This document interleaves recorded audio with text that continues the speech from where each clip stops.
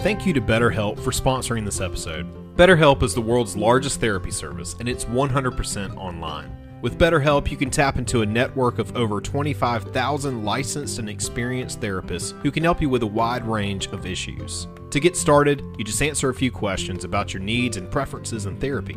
That way, BetterHelp can match you with the right therapist from their network. Then you can talk to your therapist however you feel comfortable, whether it's via text, chat, phone, or video call. You can message your therapist at any time and schedule live sessions when it's convenient for you. If your therapist isn't the right fit for any reason, you can switch to a new therapist at no additional charge. With BetterHelp, you get the same professionalism and quality you expect from in-office therapy, but with a therapist who is custom-picked for you, more scheduling flexibility, and at a more affordable price. Get 10% off your first month at betterhelp.com/musicspeaks. That's betterhelp.com/musicspeaks for 10% off your first month. And thank you again to BetterHelp for sponsoring this episode. Like many of you, we battle depression during life's ups and downs. Music has always been the one thing that we could rely on to get us through the tough times that we all face. Follow us on our journey as we discuss the healing power of music, Interview bands, break down genres, review band biographies, and more. This is the When Words Fail Music Speaks podcast with Blake Mosley and James Cox. Hey everybody, welcome back to, it's me. I totally Listen. Oh my god, dude. Okay. All right. Full transparency for all of our listeners just now. Ho ho ho. So normally when we do our episodes, we have a quote unquote script. It's more of like a guideline. Yeah, right. Right. Yeah. And usually we copy and paste like our little introduction so we don't flub them, right? But I forgot to put both of our introductions in this episode. Right. So that's my bad as a contributor to this podcast. So let me tell you about this guy right here. His name is James Cox. And I'm just kidding. You do your thing. Well, let's see if I can remember it. It's me, it's JC, and welcome back to the Words Fail Music Speaks podcast, where we fight depression with the power of music. I'm your professional host, James Cox, like I said before, and I was Scooter from the Muppets last week, but I'm not anymore. How about you? Listen, you got it, man. That was perfect. Right. I'm commonly referred all you had to do was give me some time and I nailed that. You know? Yeah, let me see if I can remember mine. Okay, so I'm commonly referred to as loudest guy in the room, but only when I'm playing the drums. My name is hold on. I'm your endless source of useless music knowledge. My name is Blake Mosley, aka Brosley, aka Emo Bemo. And I don't want a lot for Christmas, but there's just one thing I need, and it's another Cover Wars all about Christmas songs. So yes, sir. That was off the cuff. That was off the cuff. To show you that my professionalism as a podcaster to be able to just wing it without a script. Our brains are not like the others, I guess. Programmed, right? We're podcast programmed. I guess that would be a good thing and a bad thing, because it's that people are programmed. That man, they're just groomed, I guess. But hey, we're kind of grooming ourselves here in the podcast. But something I wanted to ask you before we talked before we went on air. You said that we were talking about how you learn music from ear. Oh yeah, we were talking about your Blink 182. Okay, yeah. So let's play that to the good people, please. Okay, so I made Allie mad a little bit the other night because so she has been So she's been playing. So our church has two campuses, right? We have the Sumter campus and we have one in Camden. And she has been leading worship at our Camden campus just by herself playing guitar. And she's been playing guitar for years. She the other night she's practicing and I grab her, and once she's done, I grab her guitar and I start like playing along on one string. Now, mind you, I have not taken lessons. I don't know anything about notes or chords or anything like that. I can play a G on a guitar and an E minor and that's all I got. So, so I picking around and I was like, you know what? I think this is What's My Age Again by Blink-182. And then I realized, I was like, wait, is it only 4 notes and chords like in the whole song? That is amazing. Yeah. Just rearranged. Right. So I'm sitting there and I figured it out and I just kind of plucked around for a little bit and then I played the song and played along to it. And Allie's like, so did you just like figure that out? Like, off the top of your head? And I was like, yeah. Like, but it's only one string and it's only 4 notes. She's like, right, but you just knew what order to put it in without having to read the music or anything. I was like, no, I just played it and made her sick. So anyway, that's what we were talking about right before we started recording. Okay. So anybody that can hear music and just play it frustrates me to death to no end because I can do it. With drums, it's easy. I can't really play guitar, so then again, it's my fault because I mean, if I did, then I could possibly learn how to play by ear. You know what I'm saying? Well, okay. So here's the thing: I play drums, and drums are a lot easier to play by ear than guitar and piano. Well, it's just because there's no notes involved. Like most of the time, you can tell what is a kick, what's a snare drum, what are your toms. You can tell which cymbal is being played most of the time. So it's not that difficult to listen to it and hear a beat and be like, okay, I can figure that out. And you sit down and play it without having to read the sheet music. Right. Unless you are in like an orchestra or something where they heavily rely on the sheet music because there's not a lot off the cuff stuff. If you're in a band like, I don't know, Meshuggah, and you're like blasting like 25,000 miles an hour and per minute, then you would need some like sheet music for that, or Behemoth, or one of those monsters. By the way, I saw a video the other day, and it made me think of you, and I meant to send it to you because I know you like Meshuggah. I do. So the song, is it Blood? Is that the name of the song? Bleed by Meshuggah. Yeah. So it's got that like very iconic. It's used all the time now, but like at the time, very iconic intro with the double bass that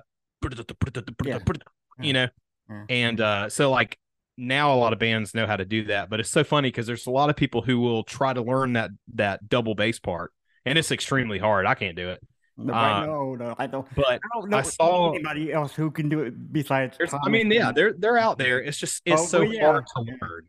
Right. But I saw somebody who was like, I finally figured out how to play Bleed by Meshuggah, and what he did was he took 2 bass drums and he mounted them on like what a lot of classical orchestras will play on, like put it on a mount, took 2 mallets, and he's playing that double bass part instead of with his legs. He's playing with his hands because it's easier. Yeah, your hands all day long. It's fine. It's so you can do it that way. Right. Yeah. So all he's doing with his feet is like controlling like a snare drum and like a cymbal. Yeah. And basically that's just 1, 2, 3, 4. It sounds from the ear like he's playing 2 songs at one time. Right. Yeah. Right. So and it's amazing because like all this guy did was just switch from his hands and his feet, which is a heck of a lot easier than trying to do it with your feet. Right. So anyway, it was funny, and unless you're a drummer, you're probably not even going to understand what I'm talking about. But it's funny. Yeah. Matter of fact, I got a funny story to tell you before we move on. Paul and oh my God, what's his name? Kyle. Kyle and Paul are good friends of ours. They're a band called Pathos and Logos. They're a band from Denver, Colorado. Mm-hmm. We had them on our show twice or 3 times, but somehow we got on the same topic as we just did. On Meshuggah. Yeah. And I said the exact same thing I told you. Like Thomas is playing 2. It sounds like he was playing 2 songs at once. And Paul, yes, I told Kyle right before we got on with you that he plays 2 songs at once. That sounds like it, So, so I think the fact that me and Paul share the same love for Meshuggah and as well as you, says everything about the band, I mean, they've been around for years, They have. They really paved the way for a lot of deathcore, metalcore bands. As far as what you hear now when it comes to that type of music, honestly, we probably would not have had it not been for bands like Meshuggah, I think Killswitch Engage had a lot to do with the modern sound too. There's a lot of metal. There's a lot of metal bands and not metal bands that were truly inspired by Meshuggah. Because you never know what bands listens to other genres. Yeah, that's right. Post Malone is a really big fan of metal, but he's a rapper. Right. And by the way, have you seen his cover of Them Bones by Alice in Chains? No, not yet, but I really want to. We got to do a couple words of that one. Yes. Yes, please. It is. So he does it with like a mini choir too, and it adds to like I don't know, I've always said Alice in Chains, especially when it comes to their vocals, with Lane Staley and oh my gosh, I can't think of his name. Barry Cantrell. Yes. He always does the harmonies. Yeah. And his harmonies are so haunting is the best way I can describe it. Yeah. And especially now that Lane Staley is no longer with us, it's even more eerie to hear some of those songs. But yeah, Them Bones is like my favorite Alice in Chains song. And Post Malone did a cover of it with this like mini choir, and he's playing guitar and singing, and he's got such a passion in his voice and so much emotion that just oozes out of him. And with that choir, it's so good. Yeah, we definitely need to do one on that. Definitely. So guess what? Yeah, what? I swear to God, we're gonna move on. But this Christmas, it's Christmas season, so Merry Christmas and Happy Hanukkah. Merry Christmas. And Merry Chrysler. Merry Chrysler. Yeah, I still get a kick out of that every time you say it. But I still hear Last Christmas songs. Last Christmas. Why do I hear that? Although I did hear a good cover of that song, but I'm not sure who it was. So maybe. Listen, we did it. We did a cover wars, and it was Jimmy Eat World and Taylor Swift. And honestly, even being a Swiftie, I think I chose Jimmy Eat World's version of it. Yeah. I think it was more like poppy or something. I don't. Yeah, and I don't mind the song. No, that one's okay. There's definitely some that make me want to just bury my head in the sand. And never come out. Funny story. Again, I told Kevin, because we have had him on the show, and I told him that you said that Christmas rapping was the most horrifically. And I listened to the episode, and he was like, "Yeah, I don't know that one." And then I was like, and I'm like, "Don't listen to it." Well, here's the thing. Here's the thing. Okay. People do know it. They do know it. As soon as they hear it, they're like, "Oh yeah, I hate that freaking song." Oh, okay. and it's like. The best way that I can describe it is like I'll tell someone like, yeah, Christmas rapping is the most terrible Christmas song ever, and they're like, oh, I don't know that song, and I'm like, oh yeah, you know the song that goes bum bum bum bum bum bum bum, and everyone's like, oh that, yeah, oh yeah. As soon as you say that, they know exactly what you're talking about, right? And it's the deadpan vocals, and then they're always like, man, who did that? And I'm like, the band that did I Know What Boys Like. I know girls want. Yeah, right. So that's the same band, and that also blows everyone's mind. And like, yeah, well, you can tell by the deadpan vocals that's exactly what was happening. The only redeeming quality of that song, Rant Over in about 5 seconds, is the funky bass line that's in that thing. That's the only good part of that song. I love the bass line in it, and that's it. Rant Over. Put me in Facebook jail. Yes, right. So Blake. She's officially thawed out, and I know you know what I'm saying. I know what you're saying. Mariah Carey has thawed out, so we're going to do all I can't talk today. Before we get into that, I want to set the record straight. Okay. I want to set the record straight. Yes, all of you podcast listeners, listen to me. All eyes on me. All ears on me. Mariah Carey is not the queen of Christmas, nor has she ever been, nor will she ever be. I will give her that this is a great Christmas song, but this is the only Christmas song, to my knowledge, that she has that has ever been a success. And in fact, there is another Christmas song on her Christmas album, that the same one that this came out on, that is almost like a duplicate of All I Want for Christmas Is You. Now, I will also give her the credit in saying that there are a lot of modern pop Christmas songs that are modeled after this one in as far as things like time signature and structure of the song, and even the content. Like, there's so many Christmas songs now, it's like, I don't need a present, all I need is the love of my man. And that, I mean, that's it, right? So, yeah. But I will listen, Mariah Carey claiming to be the queen of Christmas, I will say nay. And I will raise you a Michael Bublé. If anybody is going to claim royalty when it comes, well, okay. For those of you, for our Christian listeners, Jesus is the reason for the season, right? Ultimately, the king of Christmas, right? But Michael, I don't want to get. I don't want to get chastised. No. So listen, Michael Bublé, though, I think if we're going to crown anybody as having a career that is like solely based, well, not solely based, he's got some good original tunes, but when you think of Christmas, a lot of people the first thing that comes to mind is Michael Bublé. So I don't know.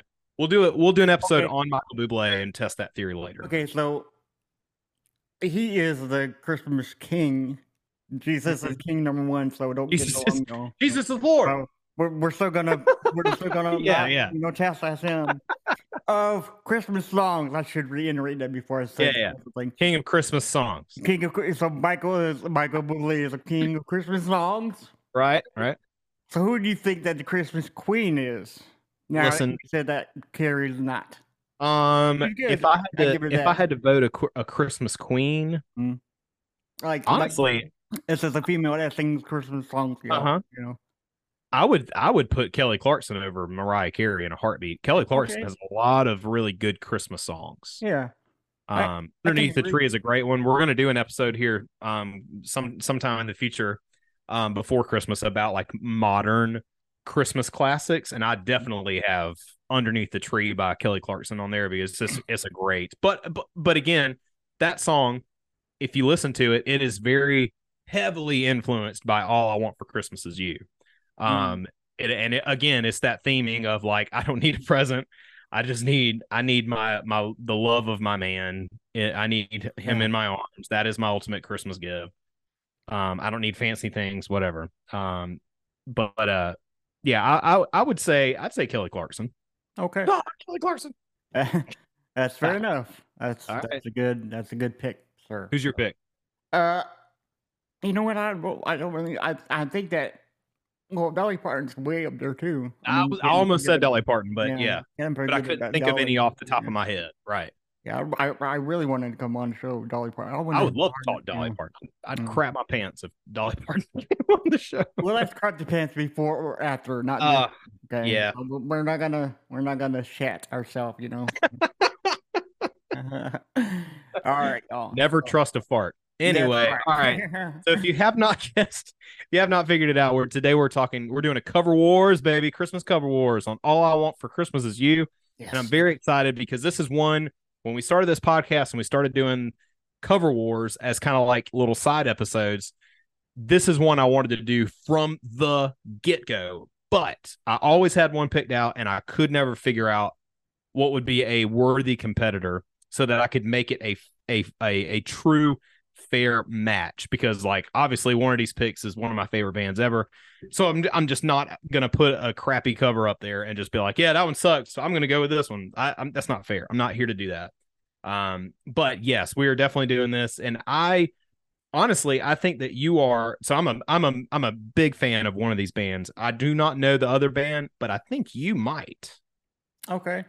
So we'll find out about that in a second. Let's see here. So All I Want for Christmas Is You is a song by American singer Mariah Carey from her fourth studio album and first holiday album, Merry Christmas, which was released in 1994. Written and produced by Carey and Walter FGN. I can't even read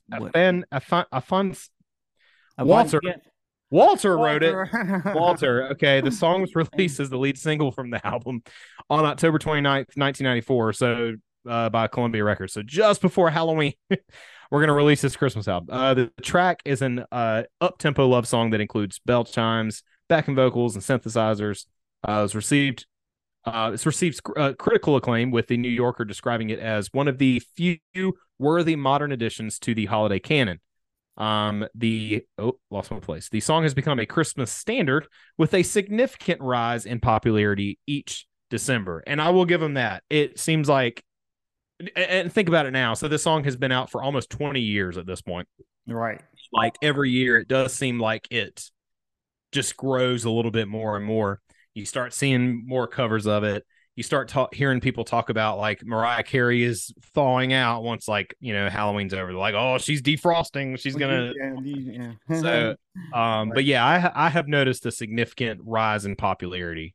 But anyway, I wonder if she has a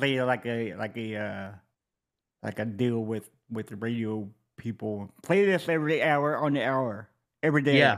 You know, I mean, because that song was not anymore, but that song was like played on the hour, every hour since '94 up until everywhere. You know, yes. Right, yeah. So yeah, And to some people they're over it. I still think it's a good song. Yeah. Allie really loves the song, but I don't know. Yeah, to this day, I can not listen to Leonard Skinner's "Freebird," and I would be fine, because I listened to that song all the time when I went to clubbing, and when you used to go out and clubbing and jukeboxes and whatever. So yeah. Okay, so the song was a success when first released, reaching number 6 on the Billboard's Hot Adult Contemporary chart in the USA and number 2 in the UK and Japan. The advent of music streaming has led to a renewed success for the single, though, which now annually re-enters charts worldwide in the weeks before Christmas and has reached the number 1 in over 25 countries. Partially due to it being added to popular seasonal playlists, as one should, Sure. When you think about Christmas, you have to have that in the playlist, right? That's one that has to be there. You're absolutely right. Yeah. It doesn't feel right if it's not added. So exactly. So this single has broken the record for the longest gap between release and reaching number 1 in both the US and the UK, 25 and 26 years respectively. The song has sold 60 million copies worldwide, making it one of the best-selling digital singles of all time. In 2023, the song was selected by the Library of Congress for inclusion in the National Record Registry. I feel like that's a big deal. Like when you get to that point, you really have something on your hands there. I'm not even sure what that means though. I mean, because is that bigger than the whole like in existence to the whole Hall of Fame? How would that rank between for songs? Because I don't know. I don't either. I never heard. Yeah, that's beyond me. I don't know what qualifies and how you. Yeah, I don't know how any of that works. Right. And it's not for me to know because I'm a simpleton. Me too. Anyway, following the success of her 1993 album Music Box, Carrie and her management at Columbia Records, including Carrie's then husband, Tommy Mottola, head of Columbia's parent label, Sony Music Entertainment, began planning further projects. The group first discussed recording a Christmas album, but hesitated as such albums were typically released towards when an artist's careers are waning. You don't see that a lot. You don't see someone come out and start getting all this success, a new pop artist, and then hit them. You wait until they've been around for 20, 30 years, hadn't had a good hit in a while, and then they're back with the Christmas classics, and they play the commercials and whatever.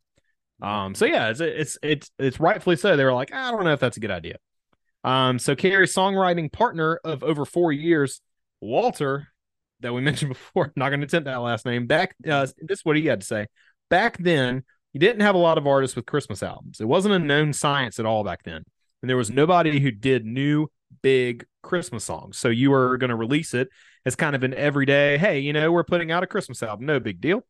After Mottola persisted, Carrie and Walter began writing and composing songs for the Merry Christmas album in the middle of 1994. So Carrie decorated the home that she shared with Mottola with Christmas decorations, feeling that she could enter the holiday spirit and make her performance more authentic. Wham did the same thing when we did our episode on Last Christmas. Mm-hmm. I believe it was the middle of the summer, if I remember correctly. They wrote the song on the way to the recording studio in the taxi. For 15 minutes or something. 15 minutes, wrote the whole song, and then got in there, and then they lit candles, and they had Christmas decorations to really set the mood. Yeah. And sometimes you have to do things like that to really, especially when you want your art to be authentic. You kind of have to get in that mindset and really put yourself there. Because if it's July, you're not really in the Christmas spirit yet. So how can that, translate into your art? So I think that's cool. Yeah. She said, all I want for Christmas was recorded that August, and took Carrie and Walter a total of 15 minutes, again, 15 minutes to write and compose. So let that be a lesson. I've also heard this a million times on the Chris DeMakes podcast when he's interviewing all these bands about their big hits. They start talking about, they're like, yeah, we wrote that song in like 15, 20 minutes, and it was kind of a throwaway. We didn't really know it was gonna like end up on the album, and it becomes their biggest hit they've ever had. So like, don't those of you who are songwriters, and I'm not, but don't overwork yourself. If you write the song in 15 minutes, go with what you got, because it may end up being the best song that you ever wrote. If you're like, I got to take 3 months to, like if I've got to take 3 months to write this one perfect song, then it's probably not going to be a perfect song, right? You're overdoing it. Just go in there and wing it, man. Sidebar. Don't look at Amanda's text right now. I saw a preview. I didn't read the whole thing. I just saw the preview. So I'll wait. Okay, so our other co-host Amanda Dolan is not here. She's I think she's moving sometime. Sometime. She bought a freaking lake house, man. Congrats to her. That's awesome. Yeah, we need a party. She's a little busy. Yeah, we need a Win Wordsville party at her house, right? Yeah. So I can visit the state I was born in, Texas. True that. So, we asked her to listen to both of these songs, the songs we're gonna play for you in a minute. I have never heard these covers yet. So okay. It's new to me. I don't know about you, Blake, but we just asked Amanda to listen to them and give her thoughts. So it's on our phones, and we're gonna do that after we give our. We have a vote.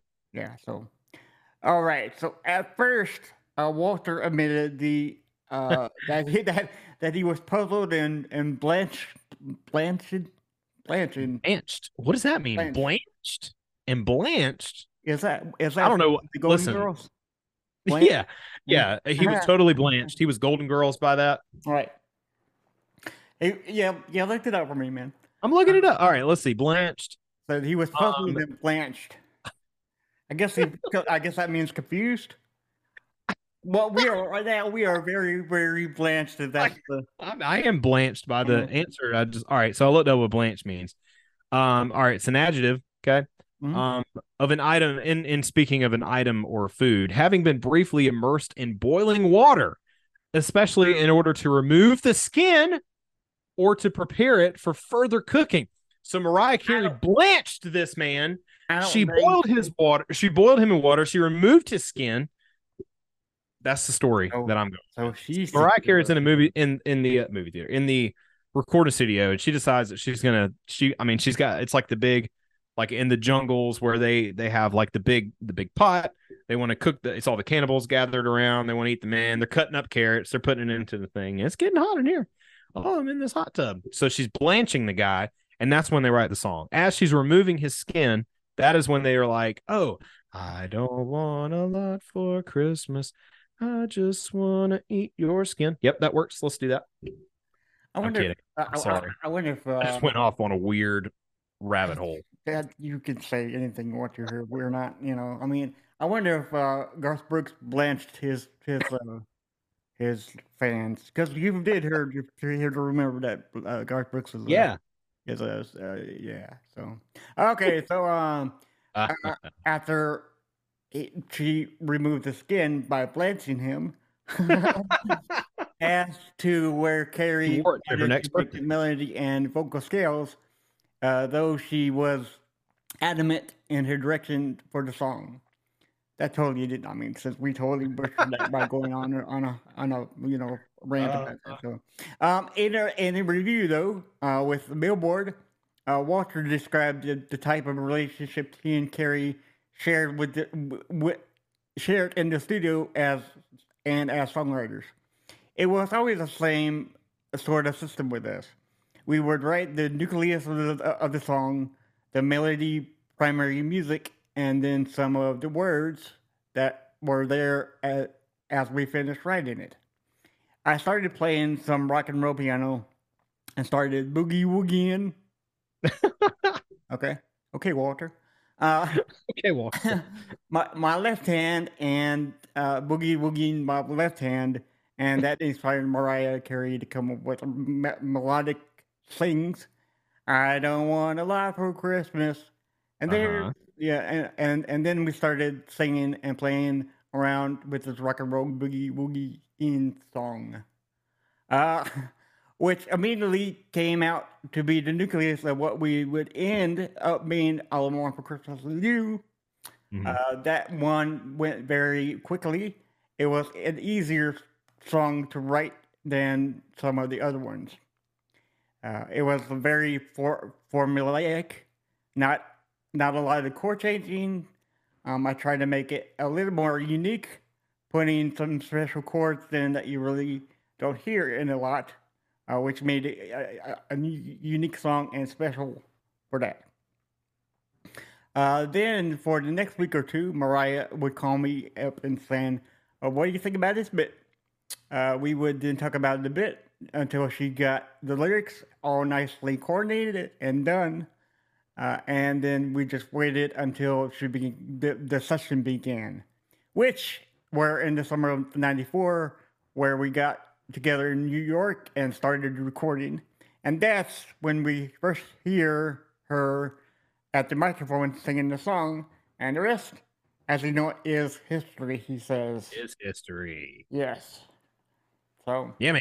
But that's cool. Okay, so that right there tells me a lot about how they formed the song, because you always wondering how a hit song is produced, how it is made, you know. So that's a very good tool that we learned. You know, I want to point something out too, because like I think a lot of people have a very unrealistic expectation about like how songs are written, and when it comes to especially pop artists, they like to give them a hard time about, oh well, they don't write their own songs and yada yada yada. It's like, no, 9 times out of 10, yes, they do write their own songs, but they have the help of people like this guy.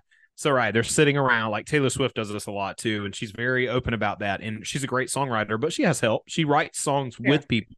She has an idea, they help with the song. It is a team effort. It's always a team effort. So just go ahead and get that in your head. No one person writes the entire song. It is always a team effort. So they're sitting around, they're playing. Unless you're Metallica, and then James Hetfield writes the whole song. James Hetfield writes everything, and he yells at Lars. Lars yells at him.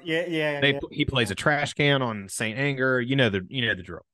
So, but I have more respect for that album now. So I love Saint Anger. I've always loved Saint Anger. I never understood the hate. I do think the snare drum sounds like everybody go watch that documentary called Some Kind of Monster. And told more respect for it than you ever did before. Yeah, absolutely. Saint Anger's good. I like it. Oh, yeah. So they're sitting there, and I guess that's where when he says the boogie woogieing, he must be talking about the part. So she does that, you know, and she does her whole little intro, right? And then the part on the piano where it goes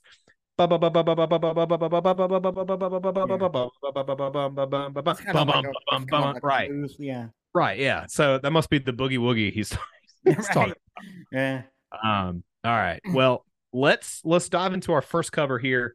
Again, I don't know a whole lot about this band. I think you do though, right? Have you heard of this band? I've heard of them. I don't listen to them, but I did hear them from my friend.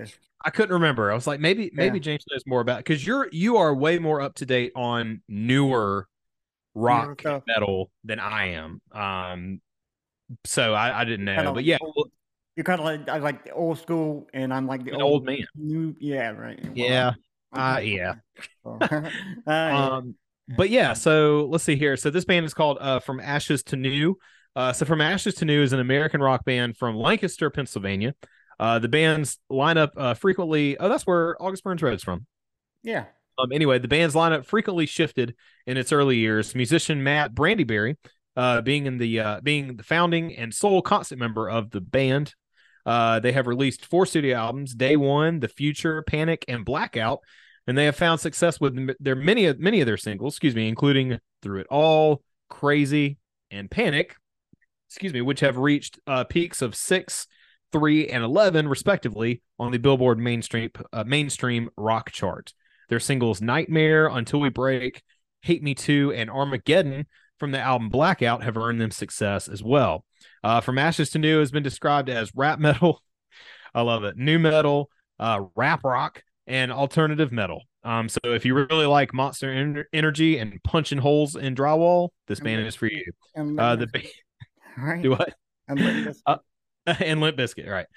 So the band's music video, the band's music also features elements of genres such as alternative rock, punk rock, hardcore, heavy metal, hip hop, electronica, electronic core, and the like. The band's influences include Bone Thugs and Harmony. I love that. I always love when they're like, yeah, these are our main influences. All right, here we go. Bone Thugs and Harmony, Korn, Linkin Park, Skrillex, Seven Dust, Breaking Benjamin, Eminem, DMX, Drag On, Pantera, Glassjaw. I love Glassjaw. Alexis on Fire, Alice in Chains, and Of Mice and Men. So what a wide range, because what a wide range of influences. To Pantera, I love it. Yeah, for real. I love it. That's great. So yeah, their cover of All I Want for Christmas Is You was released as a single in 2022 and can be found wherever you listen to music. This one actually has a music video to go along with it. So if you're watching on YouTube with us, we're going to react to it in real time. And I haven't watched the video, and I haven't even listened to the full song. I've just heard bits pieces. So it's a raw reaction for you with me. Nice. Okay, cool. All right, here we go. In 3, 2, 1.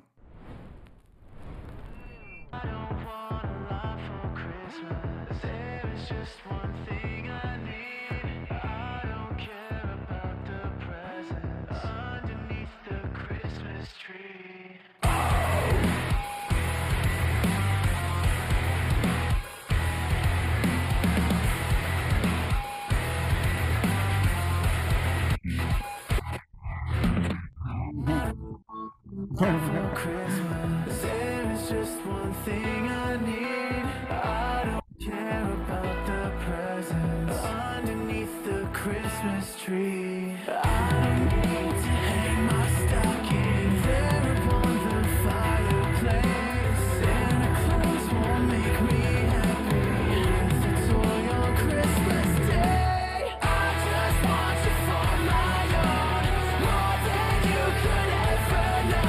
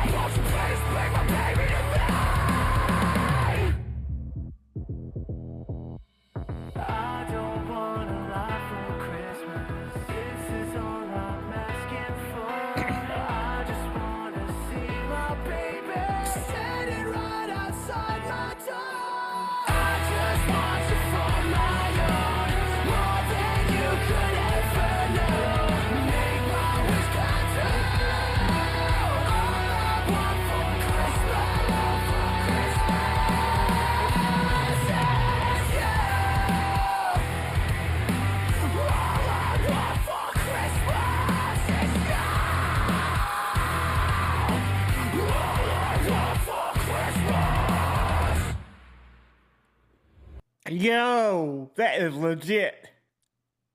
Okay. All right. That is legit, son. I love that one. Okay. I sense you kind of did not dig it. Okay, here's what I have to say. But no, before. All right, yeah. Let me do my part because it's probably more negative than what yours is. All right. All right. Here's the thing. We know how I feel about some of these covers that we do. Yeah. If there's one thing I cannot stand, it is scrolling through TikTok or Instagram and saying, "What if all I want for Christmas was pop punk? What if all I want for Christmas was metal?" Right. And and then you watch it and you're like, oh cool, man. You sound just like all other 400 bands that have covered this, right? Right. Here's what I like about that song. So I love the intro and the outro of that song with like that So that this beat has I'm a drummer. No, and no, I don't no, know no, the yeah, name. yeah, yeah. I don't know the names of things, but like Okay. it's like a swinging beat on the month of Christmas, right? That's the normal Right. beat of the song. Right. So it's got this like swinging halftime that I love, that and there's like pinch harmonics, I guess is what it is. Like the real high pitched guitar squeals that they do in there. I love those. Here's my problem with the song. The whole song is like that. The whole song is that halftime kind of swinging beat. I think to change up the dynamics, if they would have done just like the normal like beat to go along with it, and then done, you know, the halftime for like the breakdown, and then the outro and the intro, just to kind of change it up a little bit. I feel like that would have made it better. I do like a lot of elements of that song. That was one thing that listening to it in full, I was like, oh, the drummer did the same thing the whole time. Okay, that's fine. I think if you wanted to add some razzle dazzle, then like, you know, he could added a lot more blast beats, you know, kind of mix up something. And that's honestly, that's what I was expecting. Yeah. Heard it, and I was like, okay, here's my predictions about how the song and how this guy's going to play the drums on it. Right. I expected them to go into a part where you did all that with the blast beats or whatever, and it didn't happen, and that's okay. Yeah. Obviously you loved it. It wasn't for me, but I have a very sore spot for a lot of modern rock and metal, because it has become so generic. So I have a hard time, and I like stuff that stands out a little bit more. So it wasn't my favorite. Now I know, like, full disclaimer too, I said at the beginning of this episode, I wanted to find a worthy opponent to the other one that we're playing, because the other one is and you haven't heard the other one, but I have loved this one for almost 20 years. This other cover we're about to listen to. Okay. And I feel like this was a close enough worthy opponent for the one we're going to get into in just a minute. But tell me your thoughts. Don't let mine ruin you. Tell me what you loved about it. My opinion doesn't mean diddly squat. Tell me, buddy. First and foremost, your opinion does mean something. It doesn't. No, it doesn't. I promise you it doesn't. Yeah, it does, dude. We're all equal here. So I never heard it like that before. You know, I wanted to hear it. Forewarning, when you said we were doing this song all over Christmas, I wanted to hear something like that I never ever heard before, and this brought it to the table. You know. Because I've never heard it like metalized. Is that a word? Yeah. One. Yeah, that's metalized before.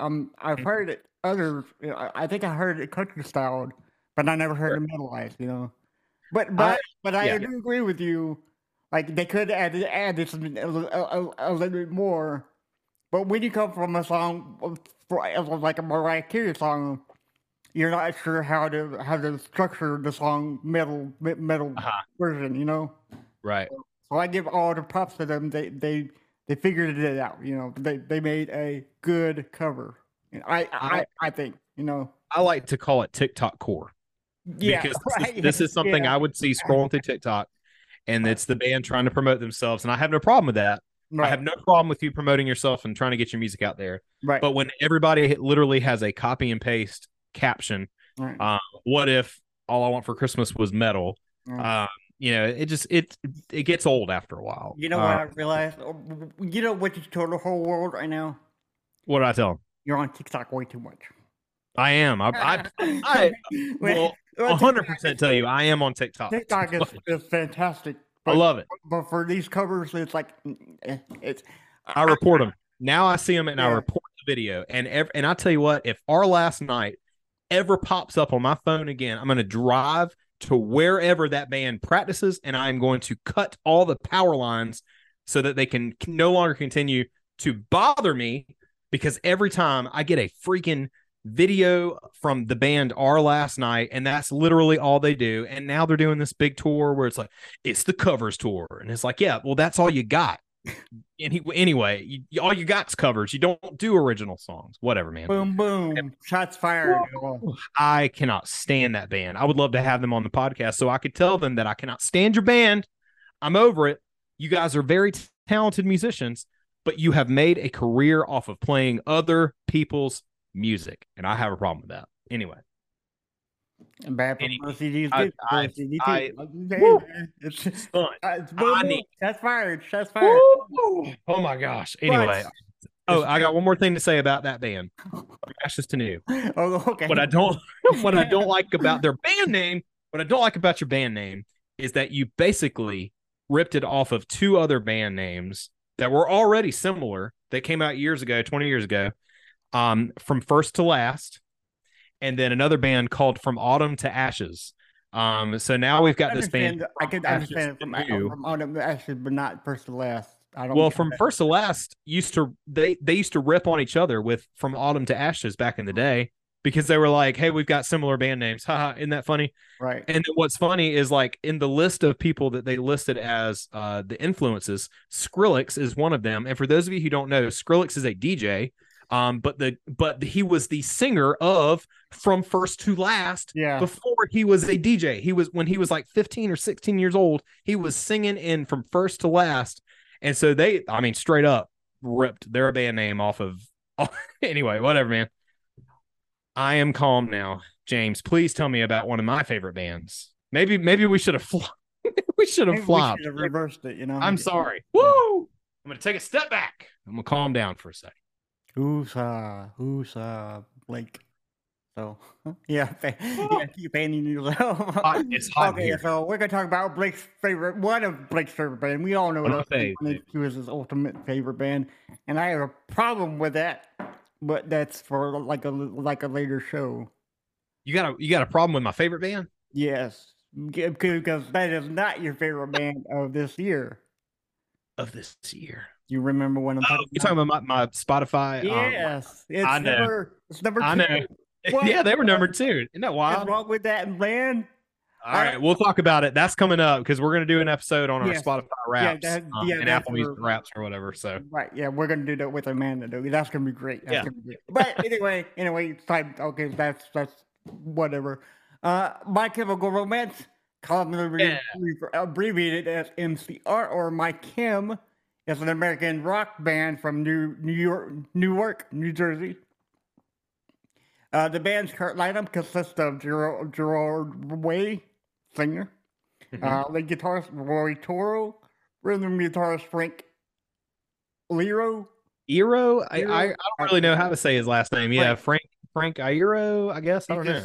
He's just Frank for this, Frank, go old Frank. And bassist Mikey Way. Kind of Milky Way, Mikey Way. Yeah, Milky Way, right? Yeah. They are considered one of the most influential rock groups of the 2000s, which I can agree.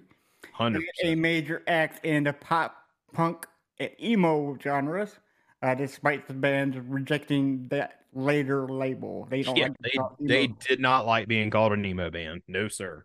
Emotional, I guess that's emotional music, right, or something. Emo. Okay, one day we'll talk about emo. Emo can mean 1,000 different things. Okay. But yes, if you were to do like Jeff suggested, a Mount Rushmore of music genre, it would, or the big 4 of like emo bands, My Chemical Romance would be at the forefront of that every single time.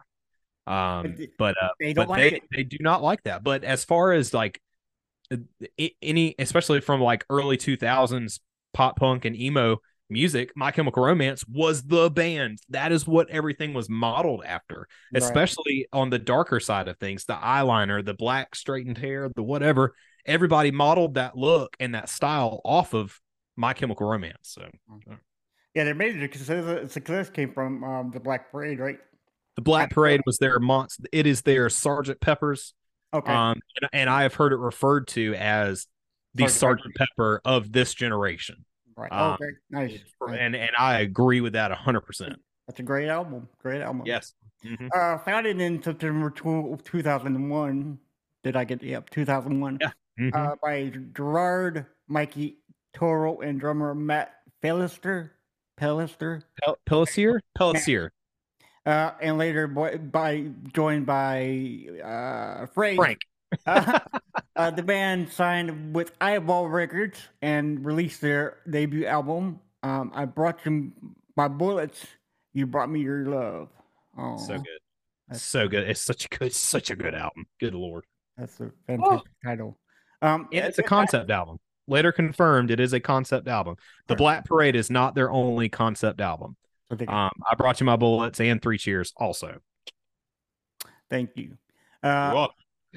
So useless music knowledge. You're welcome, everyone. Right, yeah. See, you're the king of it, right? So I Brought You My Bullets, You Brought Me Your Love came out in 2002, I'm sorry. They signed with Reprise Records the next year and released their major label debut, Three Cheers for Sweet Revenge in 2004. One of Blake's favorites. One of my favorite albums of all time, baby. Shortly after the album's release, what was his name? Matt. Belsier? Matt, yeah. Was replaced by Bob Brier. Yeah. Bob Brier. The album was a commercial success, attaining platinum status over a year later. The success of the band's previous album was eclipsed by that of their 2006 rock opera concept album, The Black Parade. Also another one of my favorite albums of all time. Right. A major commercial success. Its lead single, Welcome to the Black Parade, topped the UK charts, singles charts. The album solidified the band's following despite negative coverage in the Daily Mail, generating controversy. And of course it does, right? Of course. Because everybody hates something, whether it has nothing to do with them or something. Yeah. The band's fourth studio album, Danger Days, the true lives of the fabulous Killjoys. Mm-hmm. Okay. Was released in 2010. Brier departed the band prior to the release of the album, and in 2012 they added touring keyboardist James DeWeese. James DeWeese, and it doesn't mention this in the notes, but for those of you who may or may not know, James DeWeese is the I'm assuming I'm saying his last name right. But he is the singer of the band Reggie and the Full Effect. But he is also he is used a lot of times for playing keys and he's played with numerous bands, filling in, touring with them, whatever, like New Found Glory and different ones like that. So yeah. Nice. So they got him in 2012. Right. In 2012 and 2013, though, the band released a series of singles that they had recorded in 2009 under the collective title Controversial Weapons. My Chemical Romance announced its breakup in March 22nd, 2013, and Blake was, I guess, sad about that because that's one of his favorite Listen, okay. Okay. Well, yeah. Let's dive into that a little bit. All when MCR broke up, this is 2013, y'all. 2013, when they announced that they were breaking up, yes, it was a guttural blow to all of us little elder emos now, but fans. It was hard because it was like, oh my God. But also at the same time, the creative side of all these bands and all the guys that are in these bands, sometimes there's a band you wish would break up because it's like, dude, you haven't had a good album in like 15 years. Why don't you guys just hang it up? And unfortunately, there's a lot of bands that I absolutely love that I think should have broken up a long time ago and solidify that rise in popularity and solidify your time as the best whatever band, right? And MCR did that. Like they were like, you know what? We've got some great albums under our belt. And even though Danger Days wasn't like my favorite thing in the world, it's still a good album, especially all these years later. I can go back and listen to it. And I'm like, wow, this is a lot better than I thought the first time I listened to it. Right. But they were like, you know what? Rather than just like turning into another one of these bands that should have broken up a long time ago, why don't we just break up? Like we're you know. Go ahead. Side note, who we have a band now besides Kiss because they're done? Maybe. Who would you honestly break up because they haven't had? I mean, they haven't had good. Offspring is the first band that comes to mind. The Offspring should have broken up a long time ago. Like, they're still making music or no? they're still making new music, and I don't care if you like still tour, but you play all your old stuff. But like, as far as new music, when you haven't had like a good album Yeah. or even just a single in so long, unless you're just playing all your old hits, hang it up, man. Like, it just, and the Offspring is one of the first bands that comes to mind. All those guys are getting really old anyway. It's time to just stop. Just stop. You know, Sum 41 is breaking up, and I think as much as I love Sum 41, they have also not had a good album in like 2 or 3 albums. So this is the right time for them to break up, you think? This is the right time for them to break up. And honestly, I was okay with Sum 41 saying, hey, we're breaking up. Like, okay, preserve your legacy as a great, one of my favorite pop punk bands, and just hang it up. But you know, go ahead. Sorry. I still think that Motley Crue should have broken up whenever they said, "Hey man, we're done. We're finalized." So I don't understand. I don't understand them letting Mick Margus go and John 5 come in. Although I do love John 5, he can play. He can chicken pick. Sure. Who else who can chicken pick? Like I mean, go do your future. Yeah, but I honestly think that Motley Crue should have stuck to their contracts, and because they signed the contracts and we're never gonna do this again. But yet, a year later, Motley Crue. I think what people should model after when it comes to a band, if you have like a major successful album like the Black Parade, and they got burnt out on that, right? Like they toured for years, like 2 years straight, supporting the Black Parade. They were playing it in full every night, and it was a concept album, so they dressed up, like they had the whole thing, and they just got tired of it. And I don't blame them. I'd get tired of it too. And I'm a fan of it, but I would get tired of it if I was the band and I had to play Welcome to the Black Parade every single night. You know, like it gets old. So they were burnt out. They put out one more album. They realized, okay, look, our creative like juices are just not flowing anymore. Why don't we just hang it up? Now, what I think is a good idea is you break up and then you form a super group, because that is exactly what happened with My Chemical Romance. There was several like little super groups that came out. All of them kind of split off and did their own thing. Gerard Way also got very popular. As we mentioned, we did our comic book episode years ago. Gerard Way gained success again in the world of comic books because he wrote The Umbrella Academy, and that took off, and now it's a Netflix show. And so he was, he had success outside of just music, but it helped. The appeal of that comic book definitely came from, it's the singer of My Chemical Romance wrote this comic book. That is crazy. Of course I'm going to read it. Right. So it like appealed to people like me. And I do love The Umbrella Academy. I love the show. I love all the comics. They're great. But I don't know if I would have gotten into it had I not known that Gerard Way was the one that was responsible for it. So you do other things to kind of keep your popularity, there. And that way, when things like what's about to happen actually happen, it puts the world into a full on like panic mode to buy tickets, and they're selling out arenas galore. Why don't you get into that, James? Why don't you tell us about that? Yeah, it's weird. So back to My Chemical Romance, though. My Chemical Romance announced its breakup in March 2013. Good Lord, I can't talk today. Like I said before, but in 2014, a greatest hits album titled May Death Never Stop You was released, and its 10th anniversary reissue of the Black Parade was released in 2016. On October 31st, Halloween 2019, the band announced a reunion show which took place in LA on December 20th, 2019. In January 2020, they announced additional shows and a reunion tour which commenced in 2022 after a 2-year post-prominent due to the COVID-19 pandemic, and concluded in early 2023. Dude, so here's what happened. They broke up, okay? They do all their stuff, and then out of the freaking blue, I remember my phone blew up with notifications and alerts on Halloween 2019 that My Chemical Romance was getting back together, and like it was so wild. I was so excited. I was so happy. And of course, like the reunion show like sold out within, I mean, milliseconds sold out, right? Right. And then they announce this tour, this world tour that they're going to do all over the country, all over the world.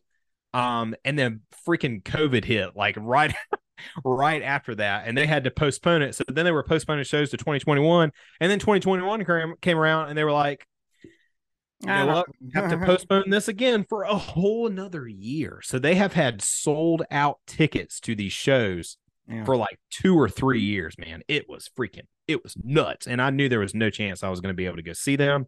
But then things like When We Were Young Fest like came out, and you know, like everyone thought it was a joke because it was like Paramore and My Chemical Romance like in the same bill, and everybody's like, yeah, right. Yeah. And then it turned out to be real. So all you lucky SOBs that got to go to When We Were Young Fest the first year in Las Vegas and got to see My Chemical Romance and Paramore in the same weekend, kudos to you. I'm happy for you. It was nice. You know, you didn't go up the cuff. You know, I'm proud of you. I'm trying to reserve myself. Right. Yes. Anyway, the band's back together. They have a new single that they have released, and it is really good. They're making new music. They are making new music, and it's actually really good. There has been one single release that they released last year, and that's all you got. But it had like all these really cool cryptic teases or whatever. I love that. And yeah, I love those. And so it's fun. And so I'm excited about a new album to see where it goes from here. Yeah, okay, cool. So their cover of All I Want for Christmas was released in 2004 and has been featured on a few punk rock Christmas compilations. So that's cool. Yeah. So it has. It's been on a lot of. It wasn't officially. I mean, this is before Spotify, so it was just like kind of thrown out there. And as you see on this album cover, which exists, it's a true album. It's 20 songs that keep on giving. Right, featuring Michael Bublé. He's on Michael Bublé, My Chemical Romance, the Flaming Lips, Jack's Mannequin, Randy Travis. That's something you don't see every day. Country artists with holy crap, you got right. Smith, Reliant K, Dwight Yoakam, holy crap, REM, Blake Shelton, REM, like all these people on one album, right? It's this weird mix, but this actually exists. So they're used, they're used. Yep, Reliant K. Dude, Flaming Lips, I love the Flaming Lips. Flaming Lips, yeah, man. So, all right, wow. Okay, enough of it. You know, we need to get on to the music now. So, here we go. Okay, in 3, 2, 1, here we go. I don't want a lot for Christmas. There is just one thing I need. I don't care about the presents underneath the Christmas tree. I just want you for my own, more than you could ever know. Make my wish come true, baby. All I want for Christmas is you.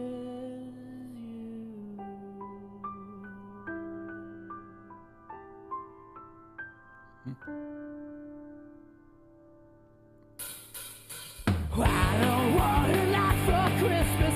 There is just one thing I need, and I don't care about the presents underneath the Christmas tree. But I don't need to hang my stocking way above the fireplace.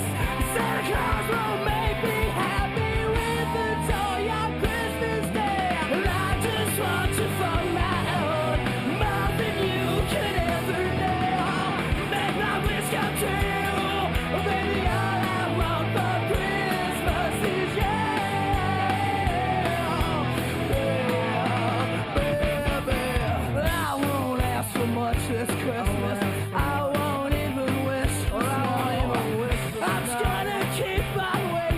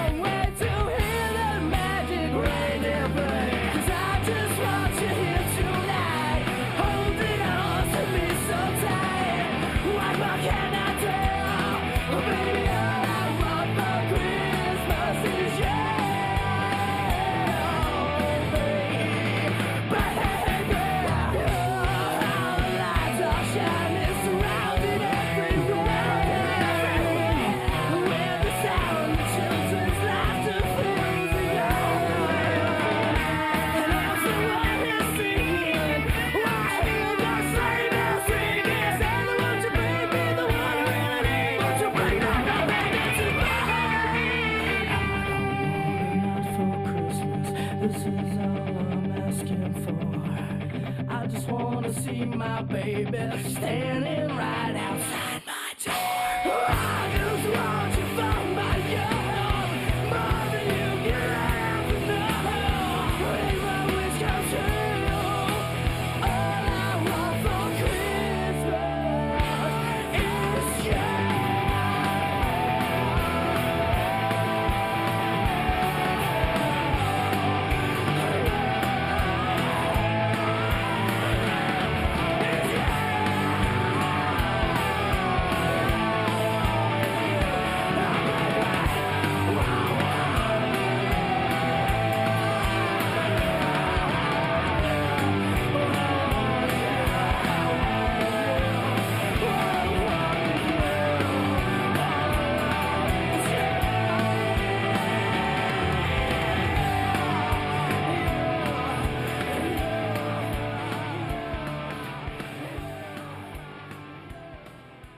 That's how you do it. That is how you do it. That right there, what you just witnessed, is how you do a cover. That's how you do it. James, tell me your thoughts. I'm not sure if that's how you do cover. That's how you do it, my boy. My boy. My boy. Okay, so I feel strongly about this, that we did a 180 together. Oh, we did? Okay. All right. You were headbanging on this one. I was headbanging on the other one. Yeah, right. I agree. I do love the halftime near the end of this song. That's the one thing I could say positively about this song. To me, I know I'm going to get a lot of hate, and I'm fully prepared on this, you know. But that sounds like directly like Chemical Romance. They didn't go out of the box to make it their own. Personally. So that's what I think. Okay. All right, here's my thoughts. Yeah, please. Here's my thoughts. If I had never heard this song, the original song before, ever in my life. Right. And thinking about when the song was released, so it's 2004. This is when Three Cheers was released. It sounds like it would have fit in perfectly on Three Cheers for Sweet Revenge. Everything about it. The way, how it's stylized, how it goes from like, all right, so we talked about like that swinging like beat that goes along with it, right? So the beginning of the song is very like straightforward, dun dun dun dun dun dun dun, dun, you know. But then it switches to that swinging beat, like whenever we start getting to like the pre-chorus, chorus, you know, melodies.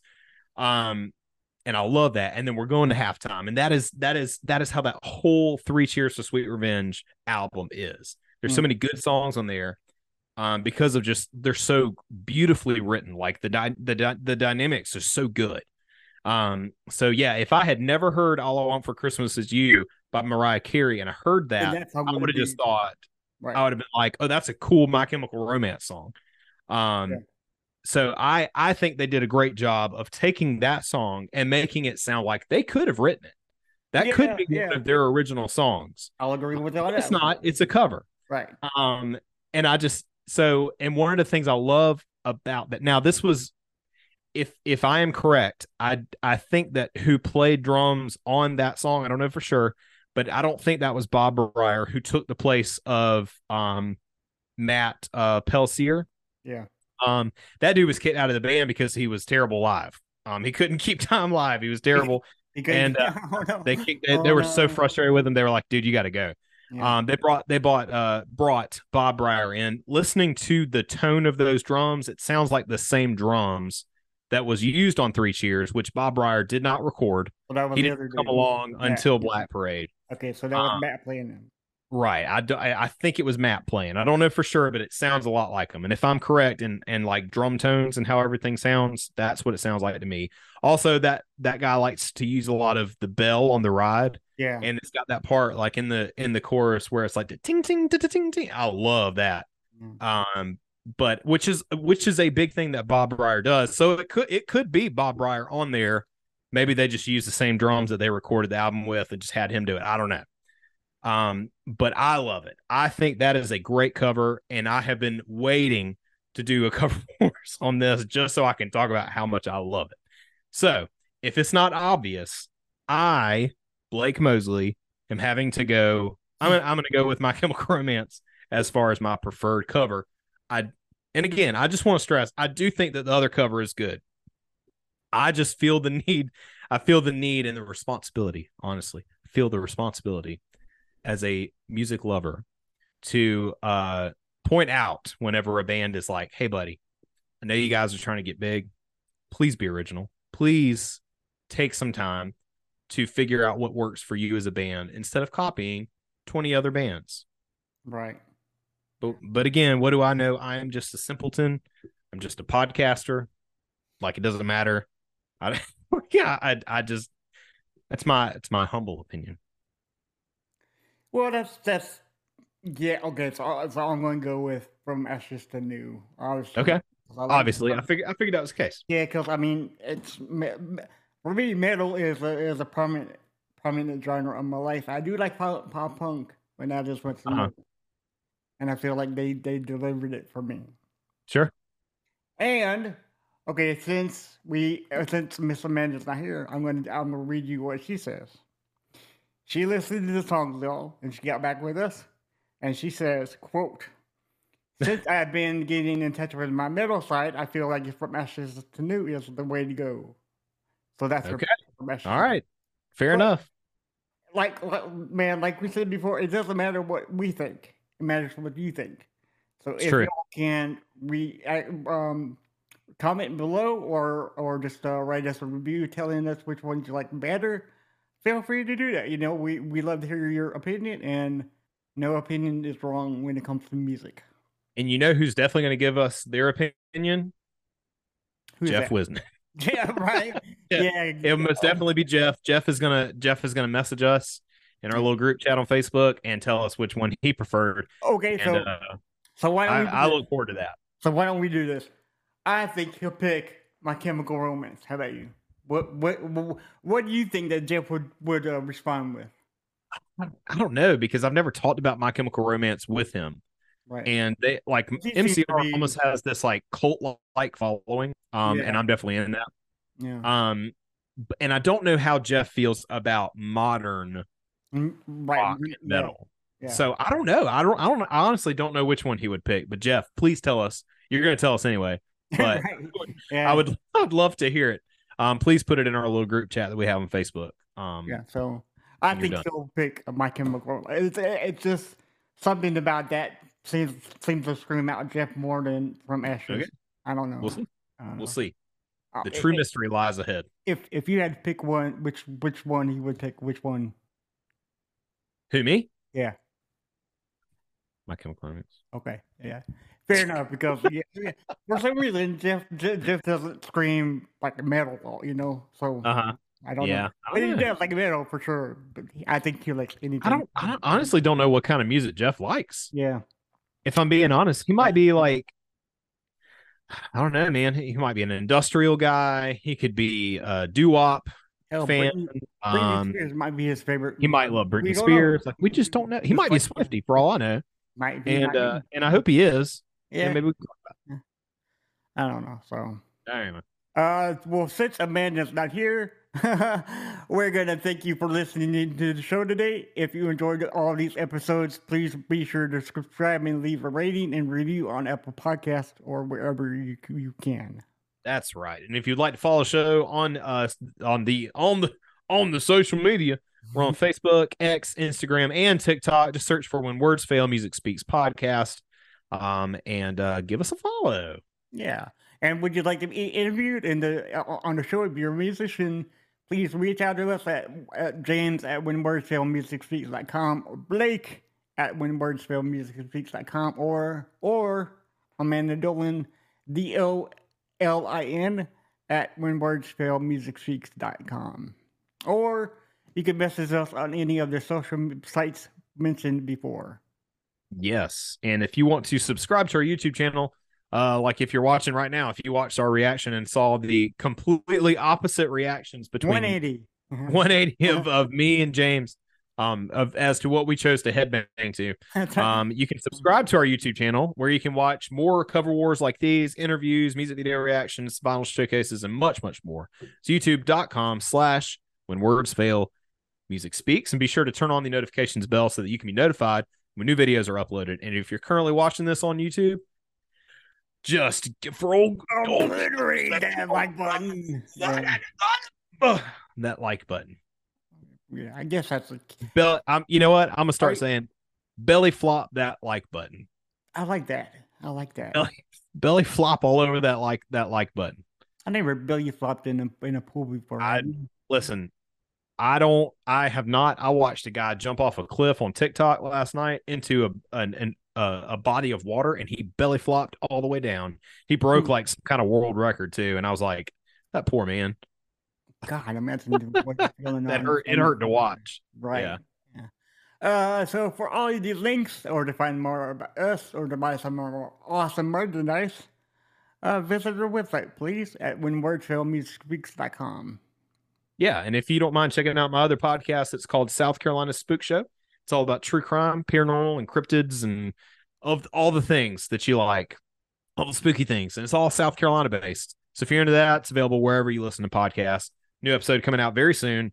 Hopefully this weekend, maybe early next week. We'll see. So is there some Christmas spooky stuff going on? No, I tried. I tried to look for some stuff. I didn't really know what to do. I didn't have a lot of time to gather anything like that, but maybe next year I'll find something to next do. Year. This is a normal episode, but a very compelling one. If actually, like, if I can plug it a little bit, there is an ongoing just like string of disappearances and suspicious like possible murders that's going on like up in the upstate. And there's a guy on YouTube who covers it, Eric Allen. He's from Beaufort. He covered the Murdoch case, but he started talking about this, and then I started looking into it, and I was like, "Holy crap! This is a wild story." And it's still like ongoing.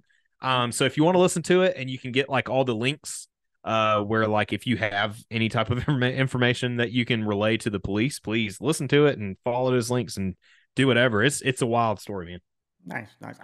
And also check out, if you will, check out Amanda's podcast called The Mental Society. She has brand new episodes coming out shortly, so give her a follow, and rate and review hers as ours, please. And thank you once again for our sponsors in this episode and all of our other past episodes, Bones Coffee and BetterHelp.com. Remember to use the discount code MusicSpeaks at checkout for 10% off your order at bonescoffee.com.